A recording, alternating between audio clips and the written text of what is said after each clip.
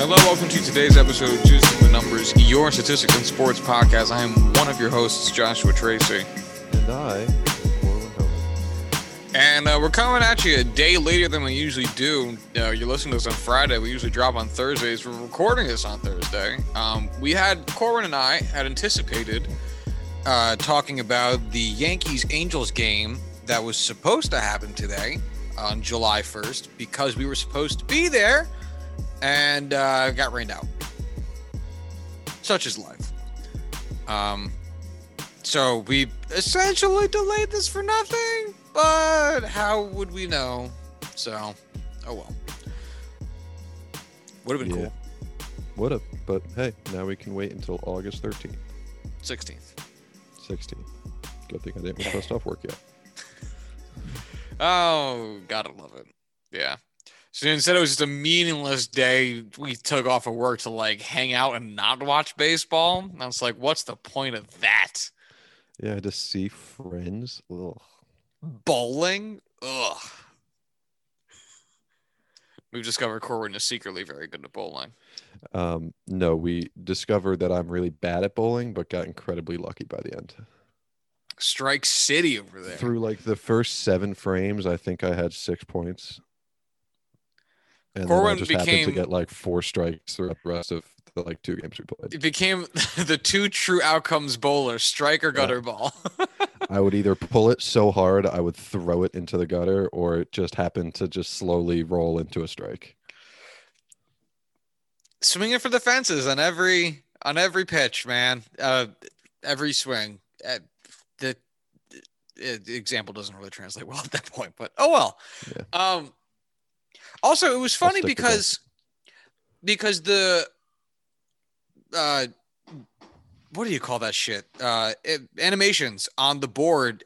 Like I think a lot of bowling alleys do like baseball themed ones, but it's awkward because if you miss while batting and you get a strike, that's not good. If you're bowling and you knock down all the pins, that's a strike, and it's wonderful. And because they share that term to have exact opposite meanings, it doesn't really translate well on the animation either. And it was very like, oh, I get what you were going for, but not quite. Kind of feeling the whole time. So that was fun. It still was a fun time. I haven't been bowling in probably 15 years at least. Maybe not 15 because that's when I was 8, maybe like 12. But yeah, bowling alleys still kind of gross. They were gross back then, but even now with COVID and everything, it's like they're still pretty gross. But this was still much nicer than any bowling alley I ever remember going to as a kid. So I'll give it that. But yeah, it's fun for about 2 games, and then it gets real old. Yeah, it would have been tough to do more. But anyway, This is not a bowling podcast. Nope. Please don't ever try and get us to talk about it again. Yeah, that was the first and last mention of bowling on this podcast, I would assume. So instead, we're going to start by talking about, I guess the second topic we're going to talk about, since we just talked about bowling, is another sport that we don't often talk about anymore on the podcast, and that's hockey. Because as the regular season has ended quite some time ago, and we're now in the midst of the Stanley Cup playoffs, we're talking awards. The awards for the regular season players have started to be announced. So if we give some shout outs to some players who did some really cool shit this season, and starting at the tip of the top, the MVP award, the Hart Memorial Trophy, was awarded to Connor McDavid of the Edmonton Oilers in what is a not surprising event. Decision. Yeah, because he led the NHL with 105 points, got 33 goals and 72 assists in only 56 games, which for anyone unaware, the NHL typically plays 82 games. They played a slightly shortened season. He's the only guy to get a unanimous MVP award other than Wayne Gretzky himself. So is he a good player to compare him to? One would surmise. It's quite a fucking accomplishment. 100 points in 56 games is stupid in this day and age. Are you kidding? Oh my god. As someone who has Connor McDavid on his fantasy hockey team and yet still did not make the playoffs. It hurts to be alive, but Your team was really bad this year. they were really, and I forgot to set my lineup very frequently. So Yeah, I mean, anyway, just looking over his stats, this is his third Art Ross trophy in the last 5 seasons. That's just that's just insane. he's so good. He is very good. 2-time Has, Pearson Trophy winner, second Hart Trophy. This guy, Connor McDavid, pretty good at hockey. He's just got so much ahead of him. He's still only 24. He's 24 years old. I know, it's unreal to think. And like he won his first MVP in 2017, and that he was 20. And it's also unreal because Connor McDavid is playing this game at such a ridiculous level, a truly generational level. But because it's hockey, and to an even larger extent because it's Edmonton, really doesn't get quite the same level of recognition that he would get, even if he was playing in, still obviously hockey, but playing in a city like Pittsburgh, which has a great hockey tradition. New York, obviously, because it's just There's a big a media couple market. guys from Pittsburgh who have been known to kind of have that mantle. So I think it would. Yeah, fit. I mean, you think of like Jaromir Jagr, like everyone. I mean, you couldn't like look at a hockey stick in the '90s without thinking of Jaromir Jagr. You know what I mean? Especially his Pittsburgh days.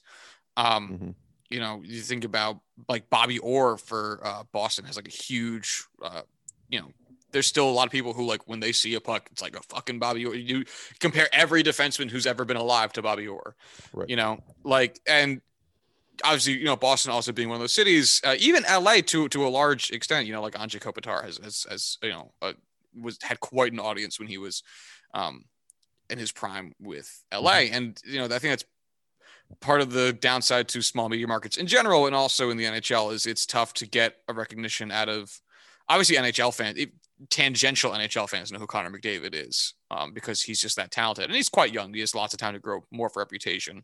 Obviously Gretzky found a lot of fame in Edmonton because he was the greatest player of all time and played a significant portion of his best years in Edmonton. But it's very tough because it is in the middle of nowhere and not many people care about hockey, which is a shame, but it's super cool to witness. And if you've ever thought about maybe watching hockey, fucking do it and watch Connor McDavid, and it will make it very obvious what good hockey should be. It's like trying to figure out what good pitching looks like if you never watched baseball and turning on a Jacob deGrom game. Like you're going to be like, oh, there it is. Yep. I see what it's supposed to be now. Right. Yeah. Except for tonight, but that's okay. I know. It happens. Yeah, truly. I mean, it's literally his first mildly rough start of the season. It's not even that bad. So anyway, the Vezina Trophy went to Marc-Andre Fleury of the Vegas Golden Knights. Somehow, this is Marc-Andre Fleury's first time winning the Vezina Trophy, which you would not expect because he has had such an illustrious career up to this point. But this is his first honor. He had a career high save percent at .928. And a goals against average of 198. So nothing got by him this season. A Golden Knights first historic monumental achievement, a Golden Knights first. And really a super fun win for one of hockey's easiest people to root for. Yeah, I mean, Flower has long been my favorite player in the NHL, going back to his Pittsburgh days. I love him as a person. I love him as a player. He's, behind what the fuck's his name? From the Team. Panthers, the defenseman, funny guy. Doesn't matter. One of the funniest guys in the NHL. I am really upset that he didn't win his first trophy with the Pittsburgh Penguins because there were many years where he was in the running and definitely should have won one with Pittsburgh in my mind. But God, I'm just happy for Flower to actually get there. Yeah, it is a wonderful thing. Keith Yandel is who I was thinking of. Okay. Yeah. I kept saying Yans in my head because I know that's his nickname. And I was just like, that's not helping me extrapolate to what this actual name is. It's like, who the fuck are you? Yeah, it's wild. It's also wild to think that, he's been doing this for 17 years, Flowers. And, 13 years in Pittsburgh. This is just his fourth season in Vegas. He's obviously got Vezina votes before. His highest vote season was actually his first season in his first time cracking top 5 was actually his first season in Vegas, when he finished 5th, finished 4th the year after that. Didn't get any votes in the shortened season last year, and then ended up obviously taking it this season, which is just so wonderful for him. And it's amazing that he's been able to be the cornerstone of this Vegas Golden Knights team at a point in which Pittsburgh let him go because they had like a new young guy. And obviously no one thought Marc-Andre Fleury was like bad. I mean, obviously he was a good goalie when he was there. The Pittsburgh Penguins just had another younger goalie that obviously they could only protect one of in the expansion draft. So they let Flowers go. And then he has become like the rock of the Vegas Golden Knights. And it's so cool to see like later career dudes be able to do that. And at such a high degree that he took on literally the Vezina. So fucking good for you, buddy. Mm-hmm. Oh, Flower, please stay in the NHL forever. You're too good. We don't deserve you. I know. All right, so then we're looking at the James Norris Memorial Trophy, which goes to the best defenseman, and that went to hometown New York Ranger, Adam Fox. You cannot boo this man. He is too dirty fucking nasty. What? Adam Fox had a stupid good season. He had only 5 goals, but defenseman, they don't expect that. He had 42 assists in 55 games. What the fuck? It's just so many. He barely found himself in the penalty box, only collected 14 minutes for the whole season. He had 20 even strength assists to 21 power play assists and a shorthanded assist. So really was effective in all phases of the game. What? How many are you llooking at his stats right now? I'm on his hockey reference page. Close your eyes. Your eyes. Okay. How many blocks do you think he had? Oh, that's a great question. For reference, I'm looking at Cale Makar's stats. He had 36 blocks on the season. All right, I won't go crazy. And he was the guy I wanted to give I would have given the Norris to this year. So what's your number for Adam Fox? 45. 102. Oh my God. What? Yeah. Is that a real number? Oh my God. Yeah, 102 blocks. He had 92 last year too, in 70 games. 55 games this year, 102 blocks. Only 23 hits, which is genuinely surprising. But still, great season. Yeah, I mean, it's such a ridiculous season. He's a better defenseman than Cale Makar is right now. Cale Makar, offensive wizard, absolute, one of the best skaters outright in the NHL, let alone as a defenseman. But he'll have his time. He'll get his Norris trophies. He will have several. So I can't fault Adam Fox for having a career year and taking it home. Do you think Tony DeAngelo is a little jealous right now? I think Tony DeAngelo can straight up go fuck himself and shoot himself into the sun. He's an irrelevant person and a bad guy. So he can hop in his little cannon and then just fire his ass straight to the sun. So lick my balls, Tony DeAngelo. Punk guy's a little bitch. Anthony DeAngelo. I was gonna start this with no offense to Tony DeAngelo, but he's such a piece of shit that I kind of want to offend him. He seems like a serious closeted homosexual who happens to just outwardly talk about how much he despises that kind of lifestyle, and is just an awful person all around.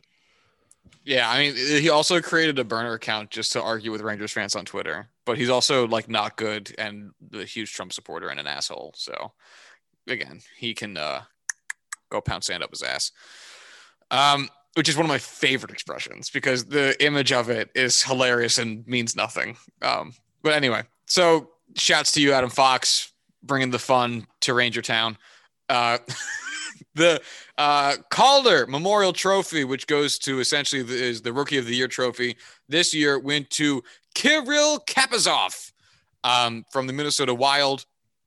He got all but one vote for this award, 99 out of 100. So he had his Derek Jeter moment, which, fuck you, whoever is the 100th guy that didn't vote for him. Had a great season.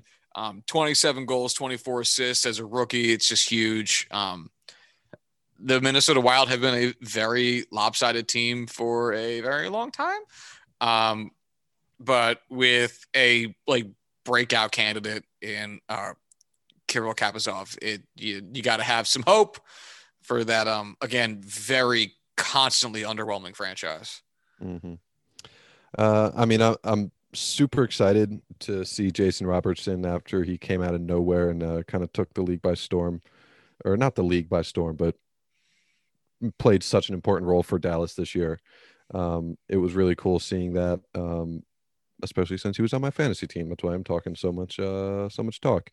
Part of me is kind of upset that Montreal's guy from Wisconsin, Cole Caulfield. I'm upset that he didn't get a single vote just because of the playoffs. That would have been hilarious. But by all means, it was Kaprizov's from the beginning. From the start of the season, it was his to take home. Yeah, I mean, he was literally the lead scorer on the Minnesota Wild, and to do that as a rookie is insane. He had 11 more points than the next guy, who was Kevin Fiala.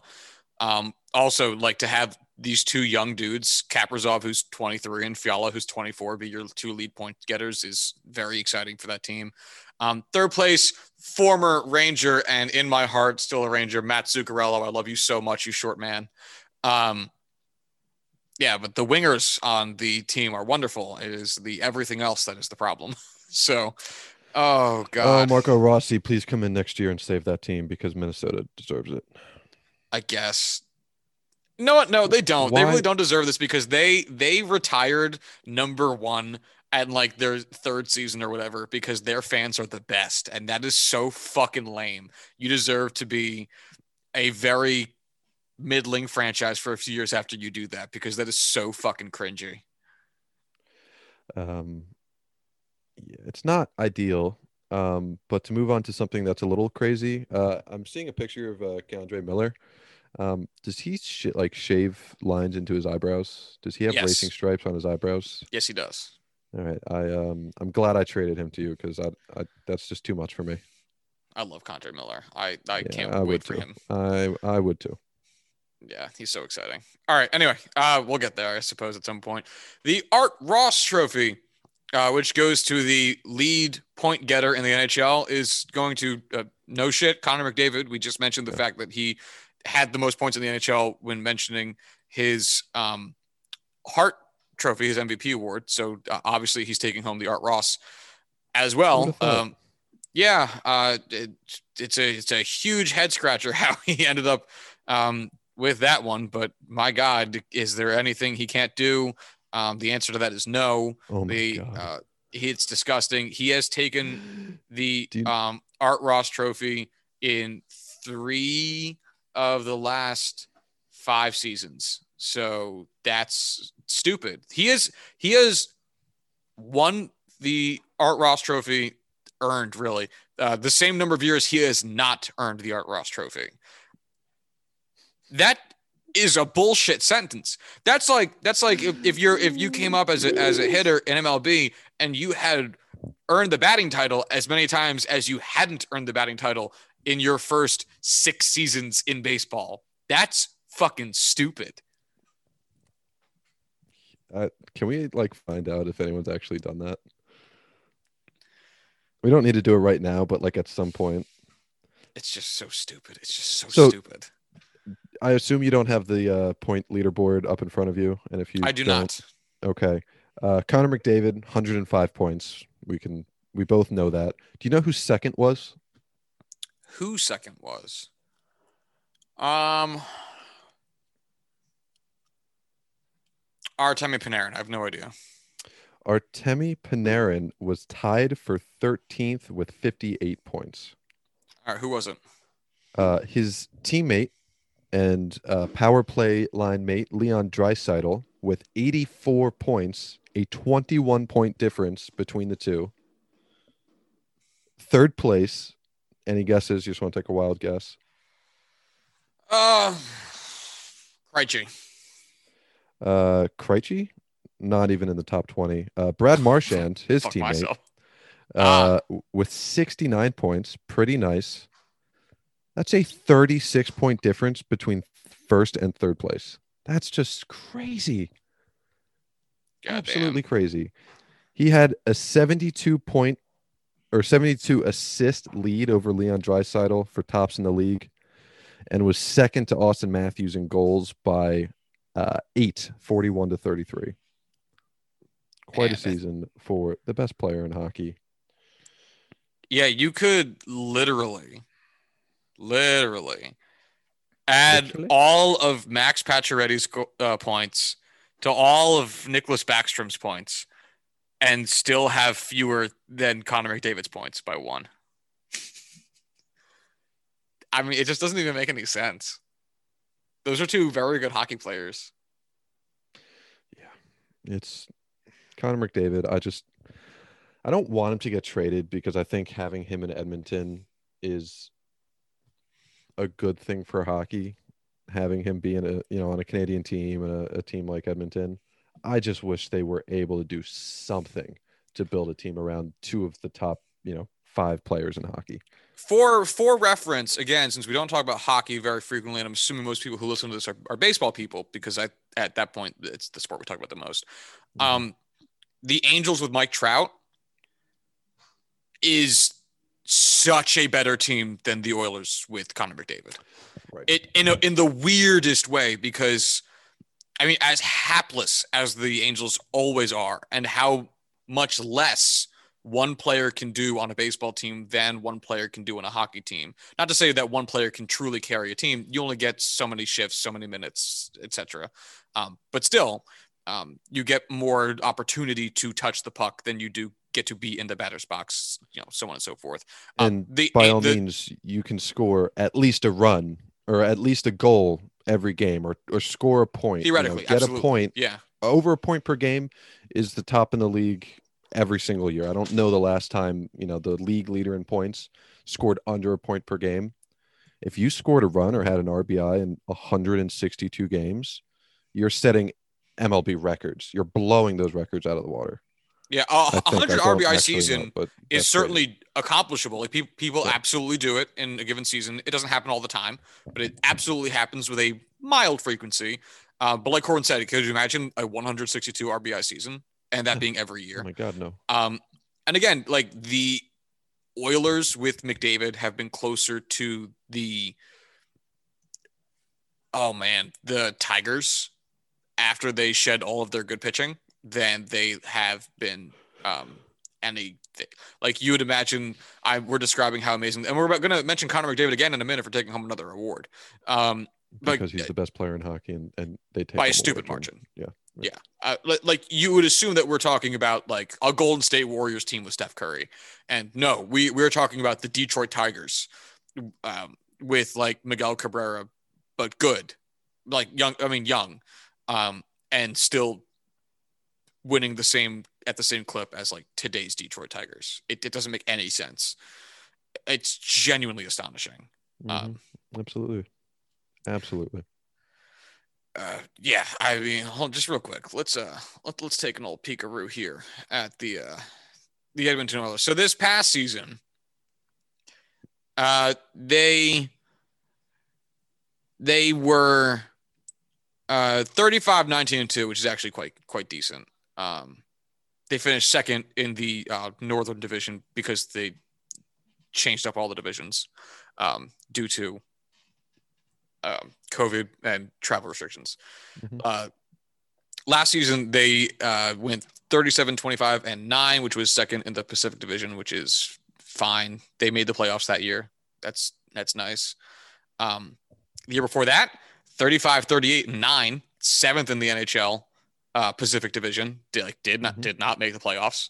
The year before that, 36-40-6, sixth in the Pacific Division. Didn't make the playoffs. And then the 2016-2017 season, which was Connor McDavid's first season in the NHL, 47, 26, and 9. They did finish second in the Pacific and actually made the playoffs. So in Connor McDavid's tenure in the NHL, they have made the playoffs 3 times. Oh, sorry, actually, no, he was a part of the 2015-2016 season. My mistake. They finished 7th in the Pacific, didn't touch the playoffs. So yeah, in his 6 seasons, they've made the playoffs 3 times in varying circumstances, but that is better. But it's like you have the fact that between each playoff appearance is like a 7th place finish in their division is absolutely ridiculous. Mm-hmm. Like they're boom or bust, but when they boom, they're still not even winning the division. And that's the part that's absolutely wild about it. You know, like they don't, like their boom wasn't, you know, Golden State Warriors 73-9 season. You know, their boom is like, hey, we finished 2nd. We didn't suck. We were good. Then we got bumped pretty early in the playoffs. And then their bust seasons are like, well, Connor McDavid had a great year, and that was it.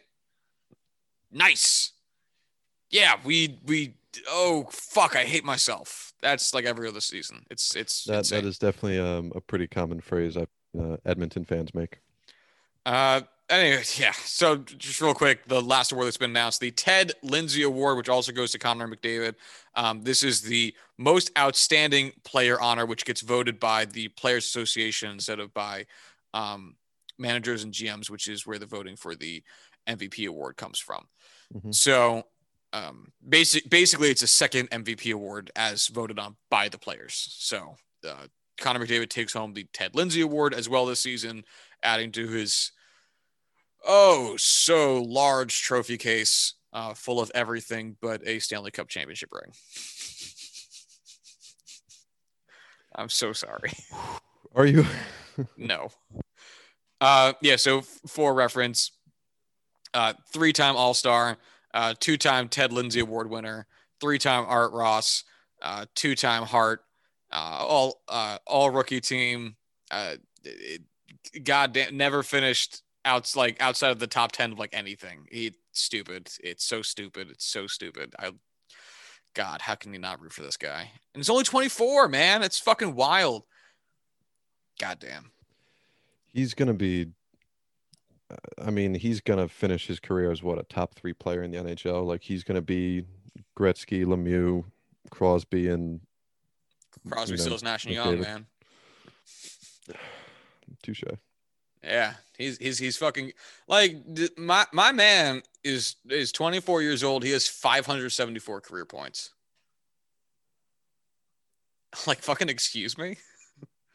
Yeah. Wow, that is actually fucking insane. Yeah. Yeah. Like it's. Yeah. Wow. I take it back. I don't want him to stay in Edmonton. I want him to get traded to Pittsburgh. So just for reference, Connor McDavid is currently, well, not even 250th on the points leaderboard. That's Joff Sanderson with 700. I'm sorry. Can you say that name again? Joff? I'm assuming it's actually pronounced Jeff, but it's Geoff. And if you spell it like that, I'm not going to pronounce it correctly. Out of spite. But here, we'll put it this way. Brad Marchand is 236th on the list with 715 points. Brad Marchand is a very good hockey player. Brad Marchand has played 12 seasons. That's twice as much time as Connor McDavid. And obviously anything can happen. So blindly extrapolating Connor McDavid's statistics out, double his career length is not necessarily a fair and practical thing to do. But fuck it. I'm not a fair and practical guy. Fuck yourself. So if we take Connor McDavid's 574 points and, double it to 1,408, right? You're No. asking me to do math, and I'm not going to do it. Yeah, honestly, it's like it's been a very long I'm gonna. day, and it's You like know what? 9:30 at I'm gonna night. say 4,008 is 100% correct. I just went to my calculator because I don't even feel like doing this. Sorry, 1,148. Jesus, yeah, whew, it's been a long day. Uh, anyway, 1,148 on the career point leaderboard puts him.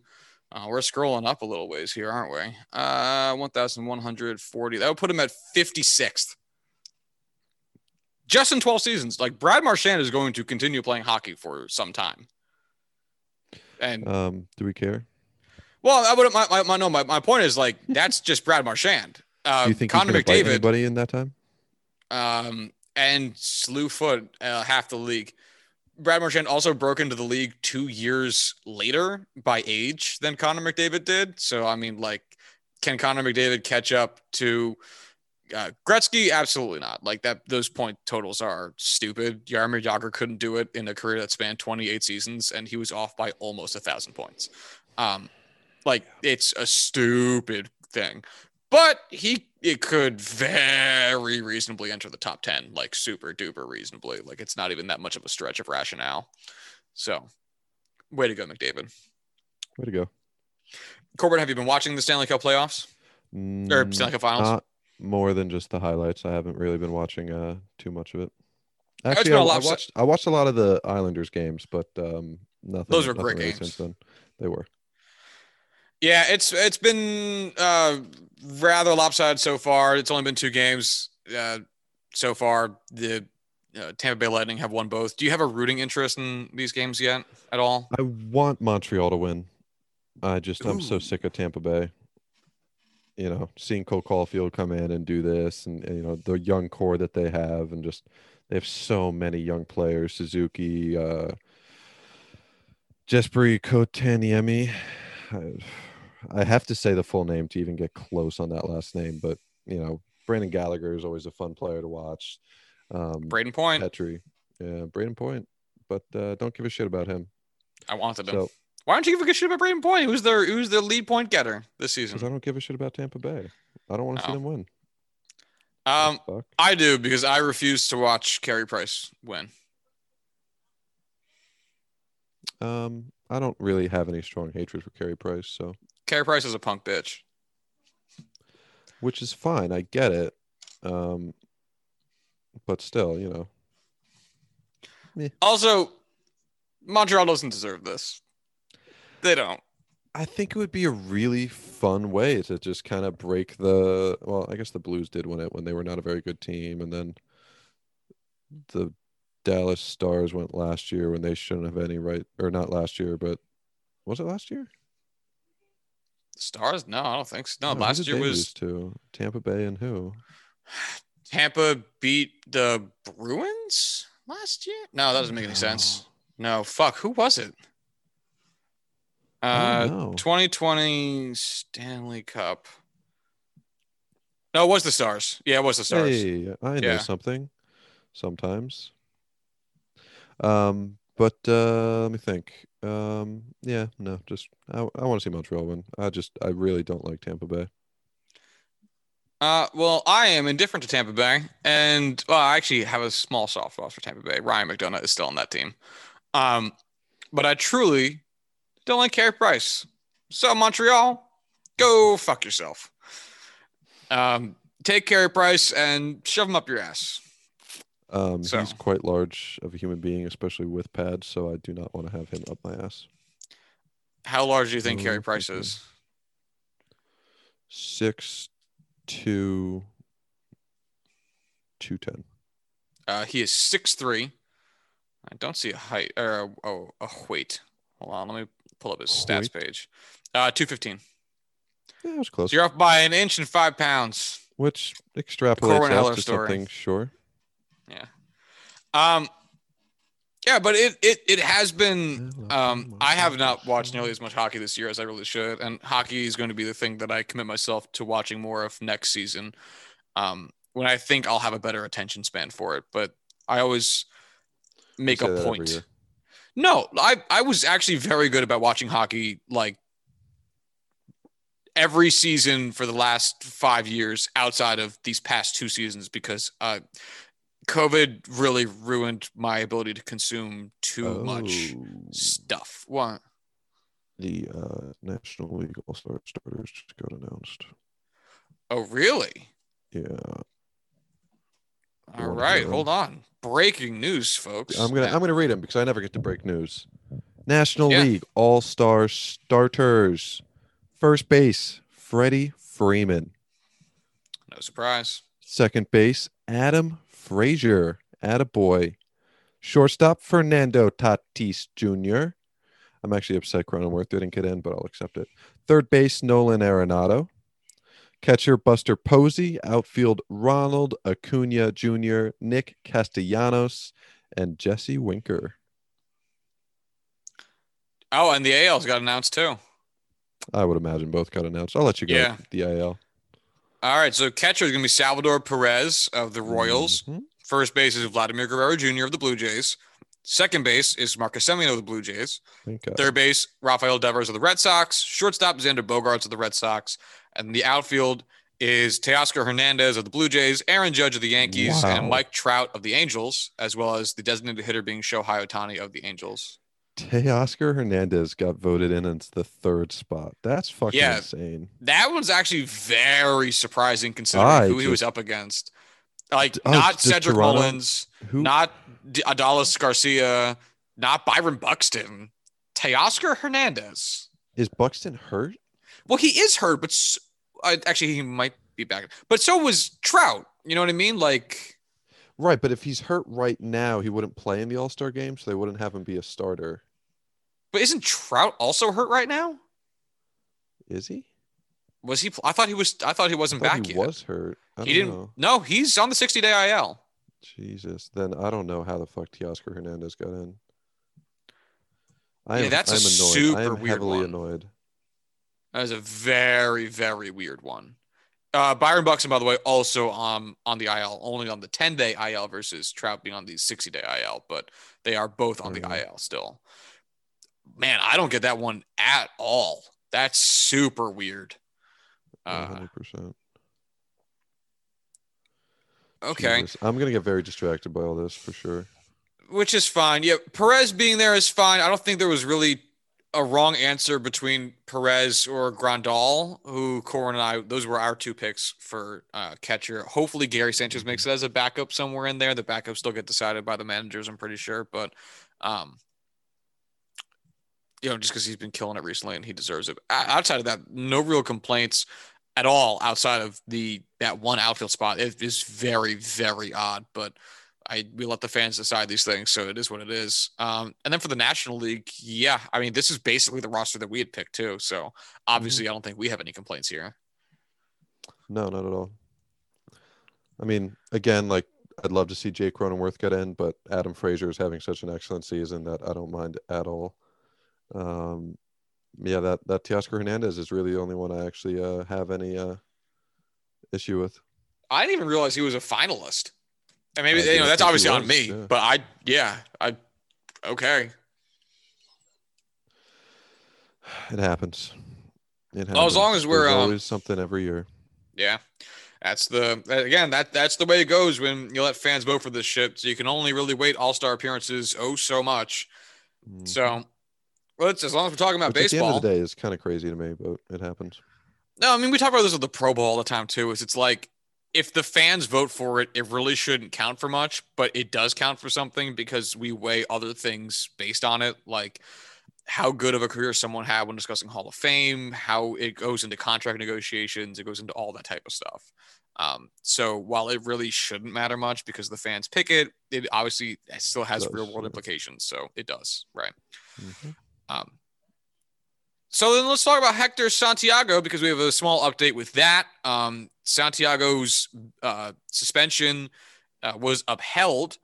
So where we last left it was Hector Santiago of the Seattle Mariners got his glove checked after a relief outing, as all pitchers are now getting their gloves checked. And the umps decided that there was something sticky on it. They decided that was a foreign substance, and they very unceremoniously put his glove in a bag and presumably shipped it off to in a trash bag, Chelsea. Yeah, right. Shipped it off to Chelsea to get looked at, and that was where we left it. And Corbin and I had presumed that MLB was going to, like look at it or something. Do something. Yeah, theoretically, I think we talked about like, they were going to run a basic test to be like, what is this that is on the glove? Because there's lots of things that can be on a glove that could be sticky that would not be against the rules. So let's figure out what that is. And they actually didn't. They basically said, we're just going with whatever the ump said. They said there was something foreign on it or sticky, and that's good enough for us. Now, there is a small quibble with the, I guess, like, I don't know, semantics of the situation, because Hector Santiago was like, I had rosin on my glove because it, nothing crazy. Like I used the rosin bag. I then reached into my mitt. I had rosin on the hand that reached into the glove because I am a pitcher and I'm a human being with only two hands. And therefore there was. Imagine a pitcher with three hands. Yeah. Okay, go. He'd be no better, but it'd be very fun to watch. You don't know that. I do. That's the best part. It would just be like, he's got three hands, but his WAR is like still like negative 0.1. It's like, oh, that's nifty. Okay. He sucks, but that's cool. Anyway. And so apparently part of the crackdown here is that you can't have anything sticky on your glove. So even though it's only rosin and rosin is allowed and pitchers can actively use it during outings, the fact that rosin made its way onto his glove is an issue. And part of the reason MLB didn't look at it farther, Corbin's making faces, and I fully agree with his faces. Part of the reason MLB didn't look into it farther is because Hector Santiago was like, I probably had rosin on my glove. And they were like, well, okay, neat. You're suspended for 10 days. And the Mariners can't use your roster spot for anything. And it's shit like this, man. It's I don't want to harp on it too much because we spent so much time talking about this type of shit. But just because it deserves to be talked about as much as we have been. Right. We haven't been giving it more than it's due, I don't think. Just because they're doing something that we theoretically agree with, their execution is fucking terrible with this. It's terrible. It just doesn't make any sense. They're cracking down on this in a bizarre way with so many question marks and uncertainties and disproportionality with the response that, my God, as someone who would like to see something of a crackdown of foreign substances, I'd rather, if this is the alternative, than just say fuck it again, because this is crazy town how they're actually implementing this. I don't know. What do you think of this? What happens if you drop your glove on the mound? Like you take your hand out to dry your hand, you put it under your arm, and you just happen to drop it. It falls on the rosin bag. Automatic ejection.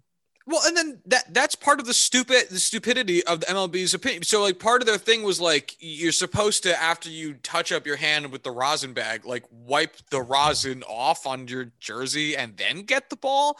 And it's like, oh, fucking. Oh, cool. Now you have rosin on your jersey and it's a foreign substance. But that's what I'm saying. Yeah. Like it's like you have allowed rosin. Like it's going to be on stuff. Like it is an approved substance on the mound. You're providing it to the pitchers to use. It's like telling a player you can't get your jersey dirty. Yeah, like there's dirt in the infield, and like if you slide, there's dirt, and if you field, there might be some dirt, but you can't get dirt on your jersey. And it's like, but this is your dirt. Like you put the dirt here. And they're like, yeah, but we don't want you to like use it. And you're like, but I can't avoid the dirt. It's the same thing. Rosin's approved. Every pitcher's going to use it because they need it. Otherwise, it wouldn't have gotten approved at any point during the course of MLB history like it did. And now they're making up different rules to avoid a misuse of it that was never the problem. Like, how is rosin on the glove an issue, but rosin on the hand that's pitching not an issue? The hand that physically goes into the glove to grip the ball. Right. Like, it's like it's like, all right, you can have spider tack on your fingers, you just can't put it in the glove. And it's like, what the fuck different? What are we talking about? It doesn't make any fucking sense. So, Like, we joke so much about how MLB is just so efficient at just completely shooting themselves in the foot and causing themselves so much excess just pain and suffering through just the bullshit decisions that they constantly make. And it's just, they have yet to prove us wrong. It's insanity. oh my God, it is. And I really feel for Hector Santiago here too, because here's a guy who genuinely didn't do anything wrong. And when he got asked, like, was there anything on your glove? He gave a very honest answer because he was incredulous over the situation of, yeah, there's rosin here, without realizing that I truly believe without realizing that was going to get him in any trouble, because why would anyone think it would? And right. This is some very, very odd table setting of the going forward procedures that MLB is laying out, because I'm sure every pitcher in all of baseball at all levels looked at what happened to Hector Santiago. Maybe not with like, that's outrageous, but at least like, fucking really? Like, do I have to worry about this now? And that's not something, a reaction that that's not a reaction that everybody that pitches in your sport should probably have. So, yeesh. Thanks, MLB. You are giving us so much to discuss, and we thank you. Which brings us to the next topic, which is another rather heavy topic. And it once again involves Trevor Bauer. Now, we've talked about Trevor Bauer a lot, especially in the past few weeks, because of the face that he has made of himself, of the sticky stuff situation and storyline.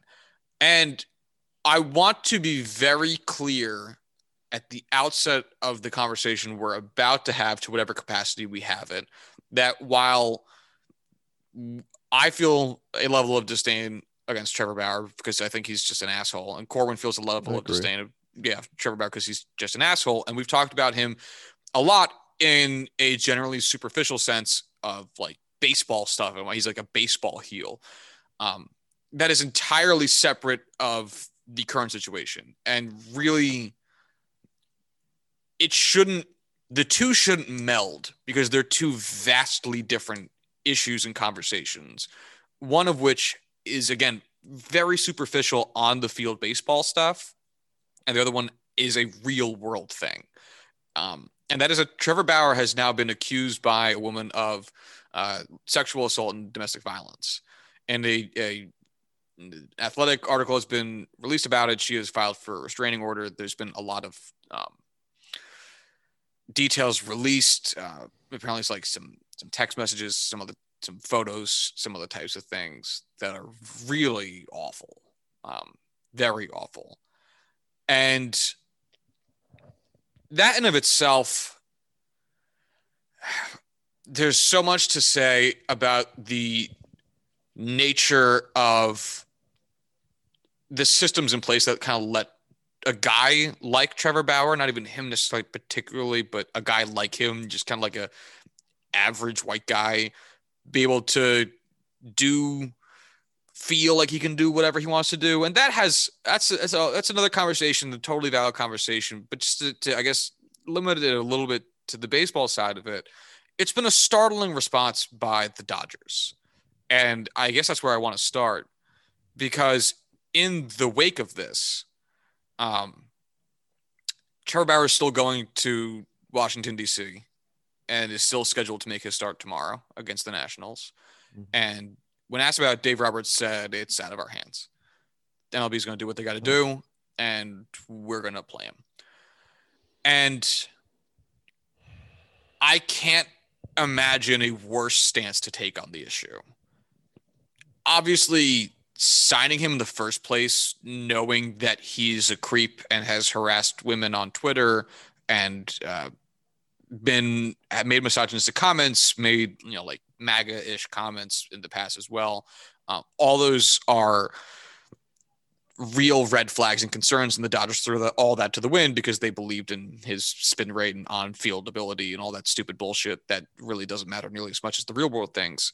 And you'd think that they'd have a spine, a moral compass when it comes to stuff like this. And I can't imagine a bigger slap in the face of any decent baseball fan, the domestic violence survivors community, women just in general, and women in the sport of baseball. It's been unreal how this has been handled by MLB. It's one of those things where we always talk about, innocent until proven guilty. I read through the article by The Athletic, and by all means, it was something where Bauer genuinely didn't seem like he was trying to, how do I want to put this, violently assault her in a way that would be undeniably considered, there's some details here that would involve, a miscommunication,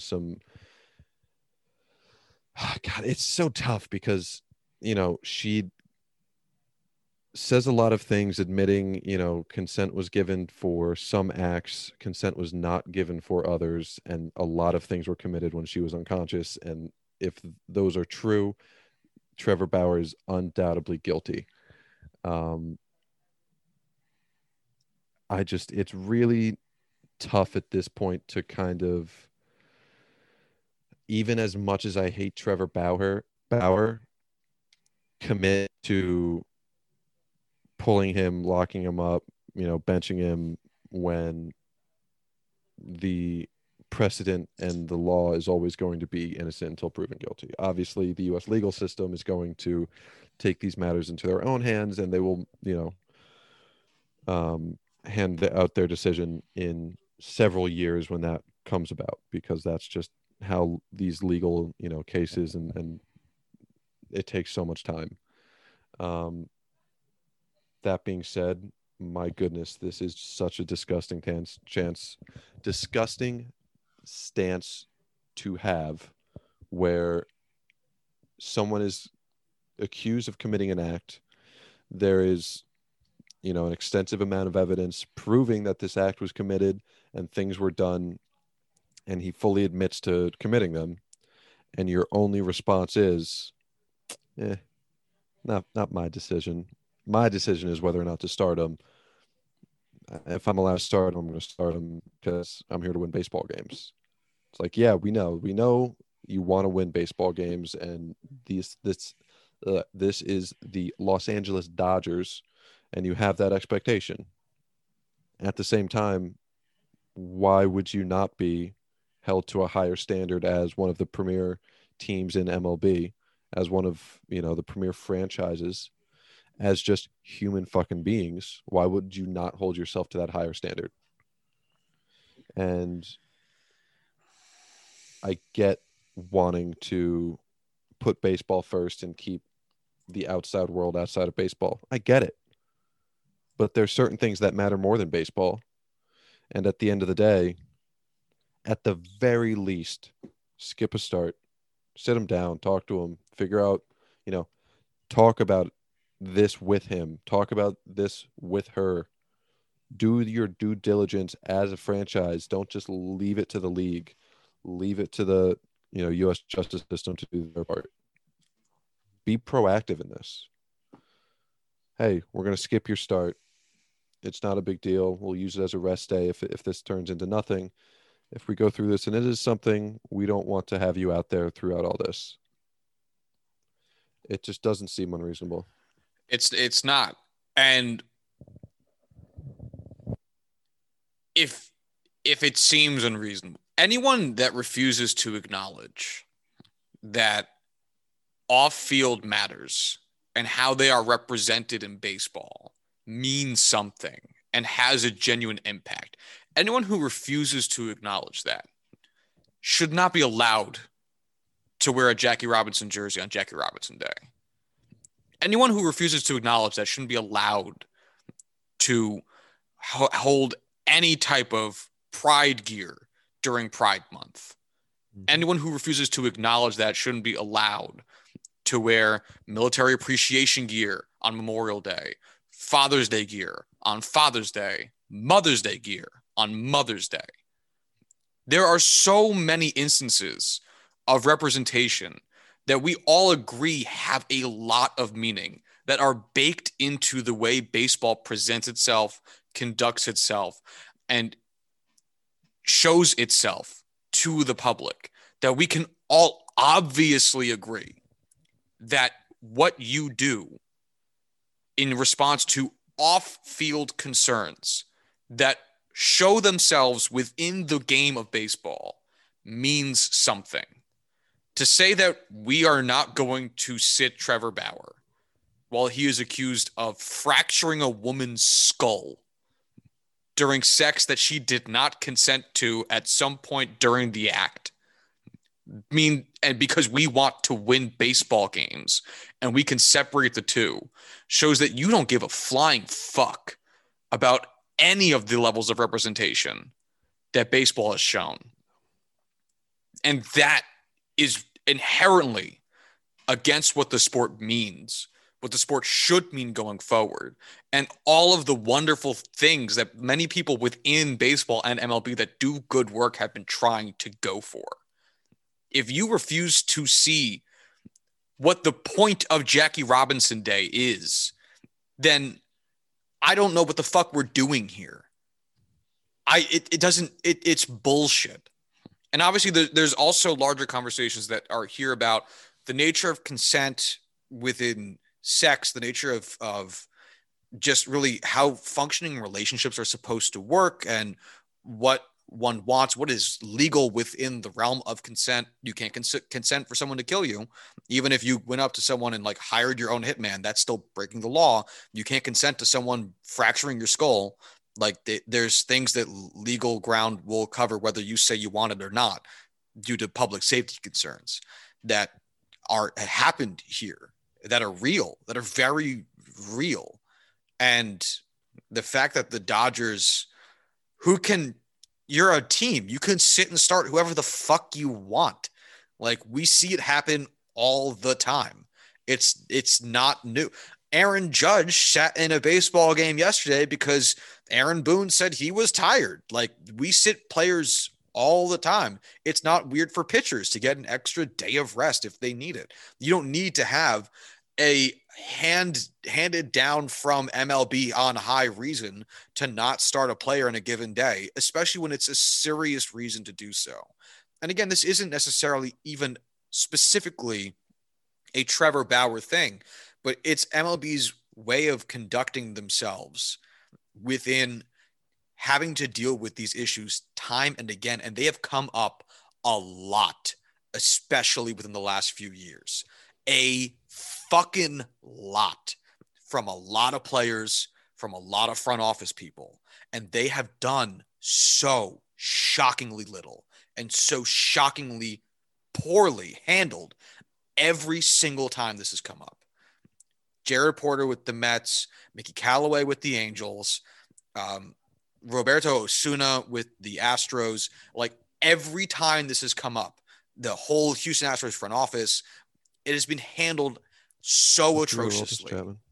Aroldis Chapman with the Yankees, Domingo Germán with the Yankees. Like it's, and this one, because of the brutal nature of it, and because of how much detail came out so quickly to the story breaking, MLB has a chance to actually stand by the side of women in this fucking sport and stand by the side of domestic violence survivors as a community. Again, there's so many ramifications for this. To teach a lot of people, a lot of young men who play baseball, what consent means and how it can change during the course of sex. Like a very important lesson that clearly is lacking at some level within the male community of baseball.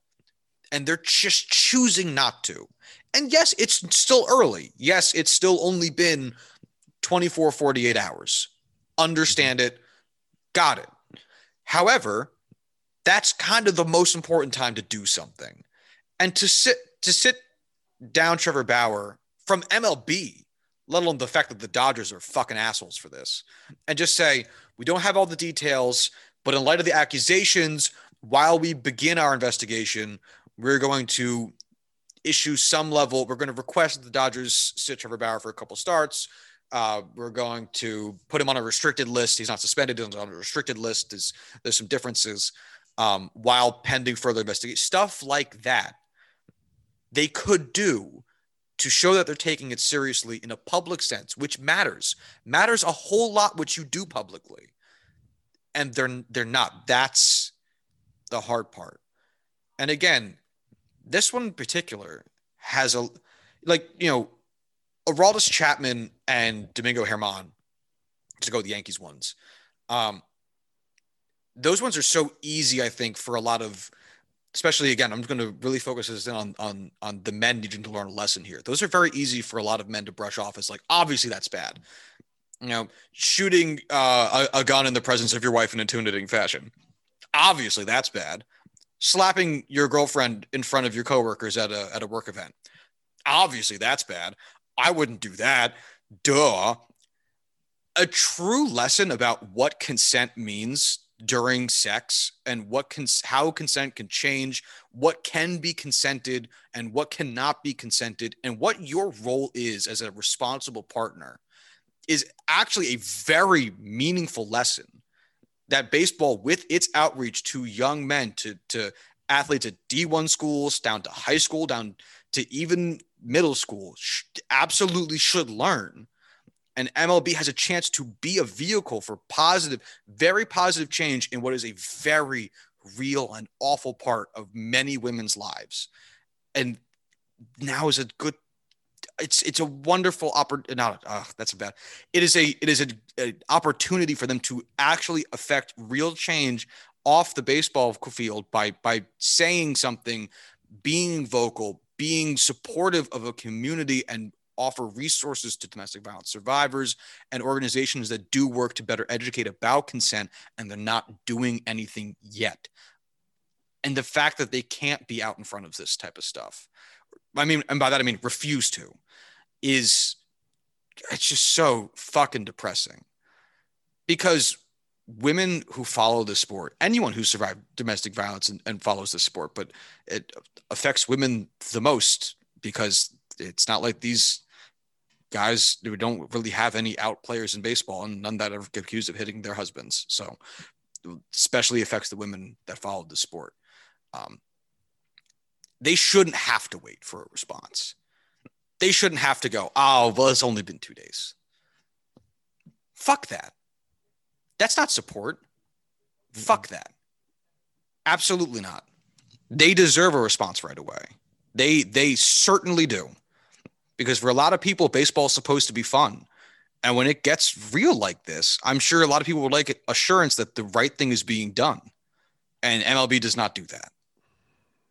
Of course, there's, a certain level of due diligence that needs to be done before any serious, penalties are kind of handed down and punishment is handed down. But no action is it's just straight up unacceptable. Right. And even if suspending Trevor Bauer or whatever isn't the first thing they do, like Corbin said, I'm sure it's like there's systems in place and yada yada. I get that, and Corbin gets that. I think everyone understands that, especially with a lot of workers' rights laws and the fact that MLB has a union. That type of stuff might not be so easy. Totally understand that side of it. Does not preclude you from issuing a statement, putting out information for hotlines, resources, making information about these types of occurrences and how men can better educate themselves and how we as fans can increase our knowledge about these types of instances in case these types of things come up in any of our lives or people within our lives. That is stuff that you can do from the jump, just while we sort out the HR side of things that will take us more time or whatever. we also understand that this is very hard for some people. Here is some resources, something to that effect. Mm-hmm. And that's the part that they can't seem to ever get right.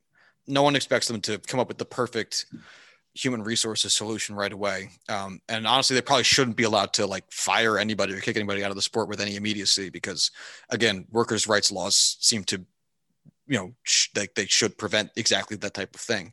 But, and again, due diligence, right. Nobody should be losing their jobs without it being proven one way or the other. Right. But they could absolutely do other things. And it's that part that they seem to never get right.